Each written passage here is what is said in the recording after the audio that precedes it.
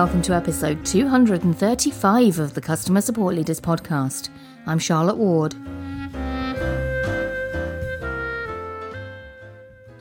Today, welcome Jason Yoon for a fireside chat.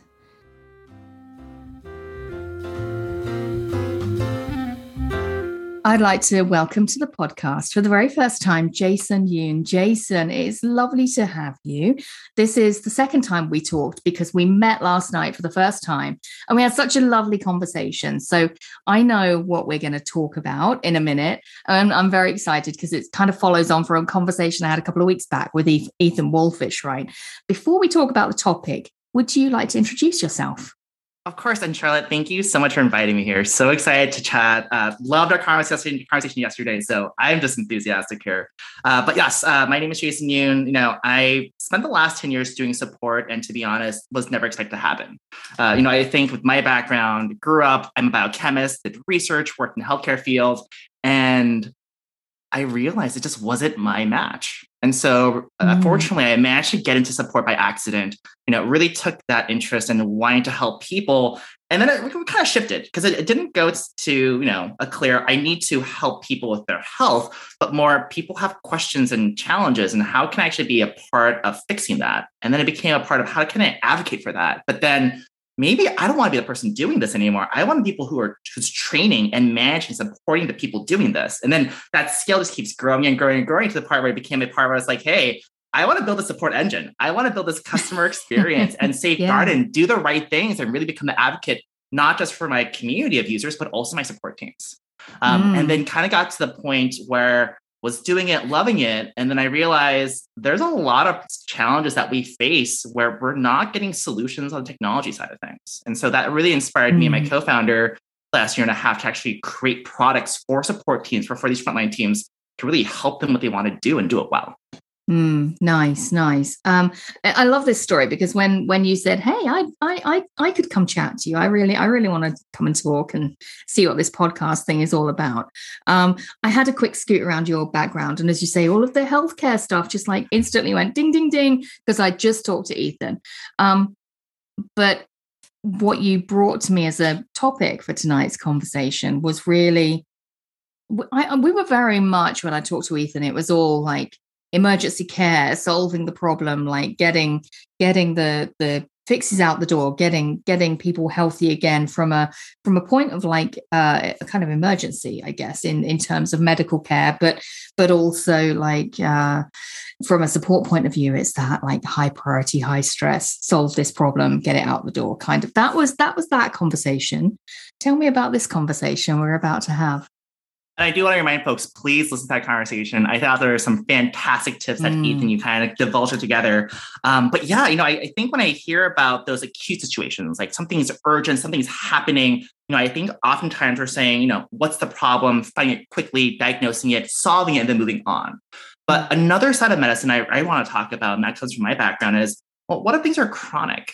Meaning that, hey, these are issues that are happening to somebody, but it's not a one-time fix. Maybe there's not a cure. Maybe something you have to treat or manage. And realistically, when we talk about those situations, it's no longer a, hey, here's a problem, let's fix it. Not like the whole surgical approach of, we have an issue, let's cut it out. It becomes more a conversation of what type of support within the community.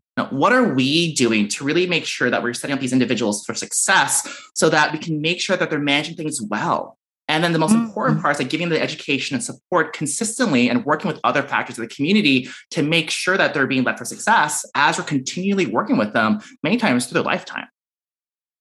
That is really super interesting. And I really love this idea. Like you touched on a few things there, and I know we're going to dive into those over the next maybe 20 minutes or so. But let's you touched on a couple of words that I just think go so hand in hand with support anyway. Community is the obvious one, but care, education, and like that health and lifetime kind of perspective on this is really interesting because in some ways it begins to stray into customer success, but this is a customer support podcast. So let's begin there and let's see where the edges blur. Yeah. So what does community care, community support look like then? Sure. I think so. I actually work at a place called Children's Hospital Los Angeles. Fantastic institution. And I actually work for an outpatient clinic under pediatric endocrinology. And so those who are not familiar with all those words, when we talk about endocrinology, we're thinking about hormones. We're talking about things with the body. So things like diabetes, type 1, type 2, maybe things that kind of impact their growth and development, things like that. And, it was really exciting for me being there, both as a clinical researcher, as a medical assistant, kind of going through all those different facets. And when we're working with our patients, working with our kids, it wasn't just their physician that they're working with. They're also working with a team of social workers, nutritionists. They're also working with nurse educators. And the idea is that their job as a collective team is figuring out how can we make sure for these challenges that our patients and their families are experiencing, and making sure that we're pulling resources from what we also have, but also within the greater community. Making sure that there's a multitude of information available, and they're working together because they realize that when someone comes in with a challenge, they have a new diagnosis. It's not so cut and dry. We just can't be like, here's a shot and here you go. There's so much more effort in educating and also explaining what's happening, also troubleshooting with them. And I think by doing that, it allows us to actually build this relationship of trust. And the reason why I think sorry, go ahead, please. Oh, sorry. I was just going to say, I think it's really interesting what you said, because it implies that it's bidirectional, doesn't it? Like your information gathering, you're gathering context and background while providing information and education. I think that's really interesting. Absolutely. And, as much as I think on the support side, we love to see our customers as tickets and tickets as numbers. But there is this beauty where we have to remember there is a customer story in terms of what made them come to us. Why are they using us? What is happening? And more importantly, when I go into a ticket, one of the biggest things I always remind folks is this is not a one-off conversation. What have they talked to us in the past about? What else is going on? What have we prescribed and offered? Because at the end of the day, you can't just use the same macro. They'll catch you on, chat on quickly on that one, right? You can't just use the old approach when something actually is something new. And so it really forces us to take a step back and figure out, what are we doing for this person and what have we done collectively, and making sure that we're still supporting them the right way. Yeah. How do we ensure that a support professional, or indeed a medical professional, if we dive back into that analogy, into that metaphor, how do we ensure that they have all of that context? I mean, it strikes me as something that, if I was a frontline support agent, I've only got so much time before that. I have to hit the ground running in that conversation. Yep. I'm not going to sit there and read this person's medical history. And I think actually it's really an interesting parallel, like when somebody comes in some ways to the emergency room, to allude back to my conversation with Ethan, but comes into any care provider in the community, whether it's like some sort of health advisor, whether it's a walking clinic, or whether it's the local pharmacy, or I don't know, any of these kind of classes, or there's so many places you can go and get medical advice and care. And similarly, when somebody comes to me as a support agent, I don't necessarily have access to all of their context, all of their health data and background. And B, I definitely don't have time to read it. For sure. I think there's a fun couple of studies I saw where there was a lot of red flags about new doctors who were trying to go into communities, serve these patient populations, and they realized they weren't trained on some of the basic fundamentals. And when people were trying to figure out what happened, and they're like, well, we're training these folks in hospitals. We're not actually training our doctors in the community. They're not meeting these individuals. They're not understanding their problems. I think very similar to support. If we kind of put the blindsides on our agents being like, hey, these are the 10 problems, this is what you have to do to solve them, we then kind of forget the realm of what else could they be touching. We kind of also forget what else could the customer be experiencing, because at that point, we're not asking the leading questions. We're not trying to make sure that all the boxes are checked. We're just more like, hey, here's that one problem you flagged for me, and that's all I'm going to focus on. And so really the training comes to, I think to your point, it's not about training individuals for support to be like, read everything. I think the biggest part is, how well do you understand your user as a general community, and how well do you understand your product? Interesting. Yeah. So do you think this is like more about immersion in that community, that product? Absolutely. Because I think the biggest thing that I want to make sure that people take from this conversation is that you always have to question, did you build trust? Did you build your trust between your customer base to your support team? And more importantly, you're supporting to your management and leadership. Because at the end of the day, if we're not there providing the right information, the right updates, the right protocols to really deliver to our teams, and also listening back, what are they experiencing? What's not working for them? What are some great suggestions and ideas? Then we're really not solving anything, right? It's more of that spinning wheel of problem out, as opposed to what are we doing to actually process improve? What can we do to make things more efficient and more effective for the experience? Yeah, absolutely. I think like experience is definitely a big part of it, isn't it? It's the trust comes with, as you said, like providing the right answers, like actually like being accurate in the information you give. But I think that there is, also, in order, like, it's a ridiculous statement to make, but in order to provide correct answers, you as a service provider, you need training, you need experience, you need time to soak up that context and immerse yourself. But what else is there? I feel like there's more to trust than just being accurate with our customers. I think the biggest parts, and I'm reflecting more on my experience at Lyft and Instacart. For context, Lyft is this amazing rideshare platform in the US, and actually also, I believe, also in Canada and other places. And also for Instacart, which focuses on on-demand grocery delivery, we were actually responsible for supporting, in addition to passengers and customers, the drivers and the shoppers there. And the most important thing that I really learned is that you're right. It's not just about giving the answer, but I also feel like it was that point of humanizing. I understand this is frustrating. Like the fact that, you're mentioning that you are literally waiting outside and your customer is missing, you have obligations.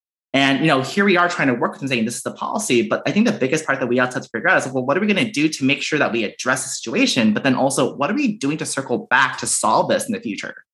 And one of the biggest things that I learned was that you always have to go back and make sure that there is a process change that you created because of that. Yeah, I'd be telling both the agent, but also the people impacted. They have full right to know that if I'm saying, hey, like I hear you and I want to make things better, I need to go back to them and really make sure that we're showing them that. Because then from there, not only did I show that I'm doing my job, I think the other piece is building that trust of, hey, give me that feedback. I want to hear this. I need to see this so we can really make sure that we're learning from this. Yeah, absolutely. It's really important to loop back. And I think that doing that enough times to an individual customer is great. That customer is going to build that trust in you very quickly. But I think there's a visibility point to it as well, isn't there? If you're in a community environment, literally in a community environment or a social environment, providing some sort of support or education, then being seen to follow up is just as important, actually, I think. Exactly. And I think another thing, we talked about this yesterday, was how it's not these bimodal relationships of users. It's a bigger community. Like, so for instance, when we talk about, let's say, Instacart or Lyft, not only do we have these consumers and these contractors who are really helping to create a service, but we're also working with government agencies, right? We're working with companies, we're working with these other partnerships.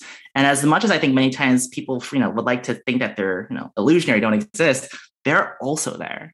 And they're really relying on people to be accountable and doing the right thing, right? And so I think the fact of us understanding, but also being able to educate and really understand, well, what is each person's part? And more importantly, what is the impact that we have?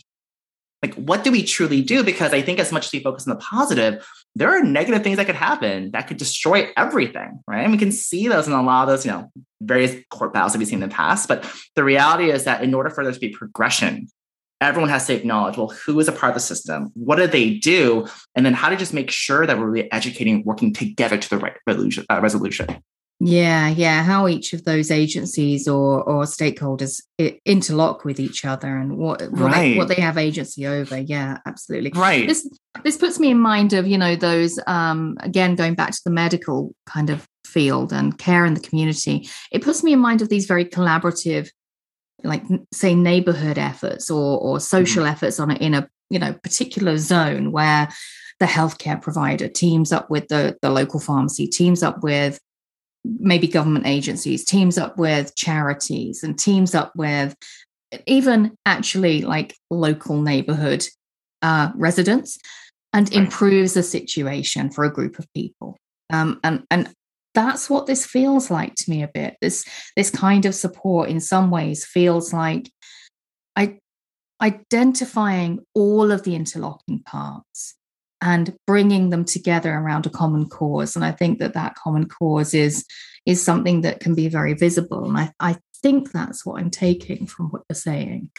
Absolutely. And I think, for many of us in support, it's so easy to forget that relationship. Right. And I think we have like the stereotypical story of, we're the ones who are smiling, happy to get a call and kind of moving through it. But then we're like quickly going to have to write our notes and move to the next case. Right. Like we don't get a chance to breathe and reflect.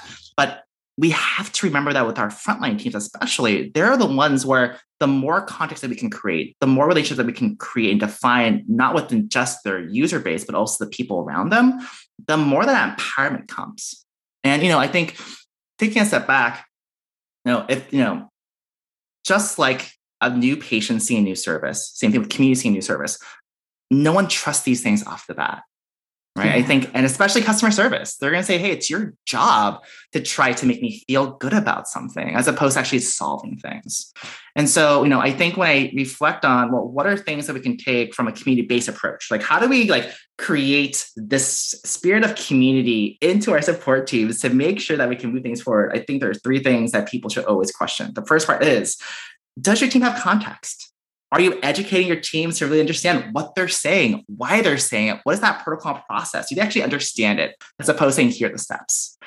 The second part is, do they understand their impact?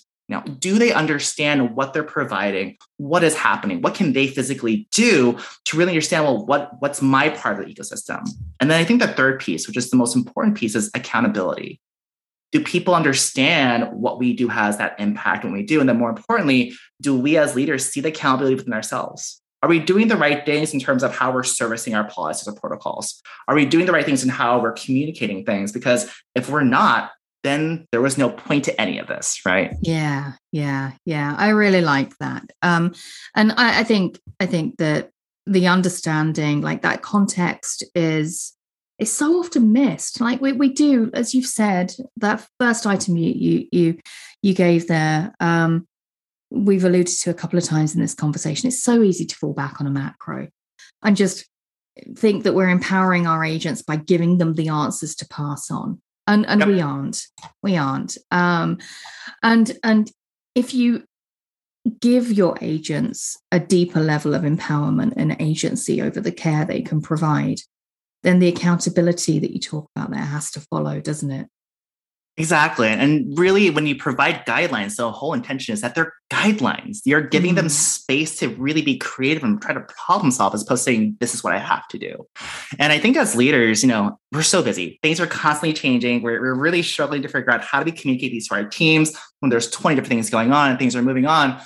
We have to remember that we need to calm down. We have to calm down, take a breath, and remember, we're all going to this weird world of digital communication. Now, I think we've lost that physical touch that we're so used to. And so it's so important that we take a step back and really reflect, are my methods appropriate? I mean, does it make sense to pin something in Slack and add here and throw emojis and assume that people are seeing it, right? Does it make sense for me to say, here's, a 15 slide deck and that's more than enough for your training?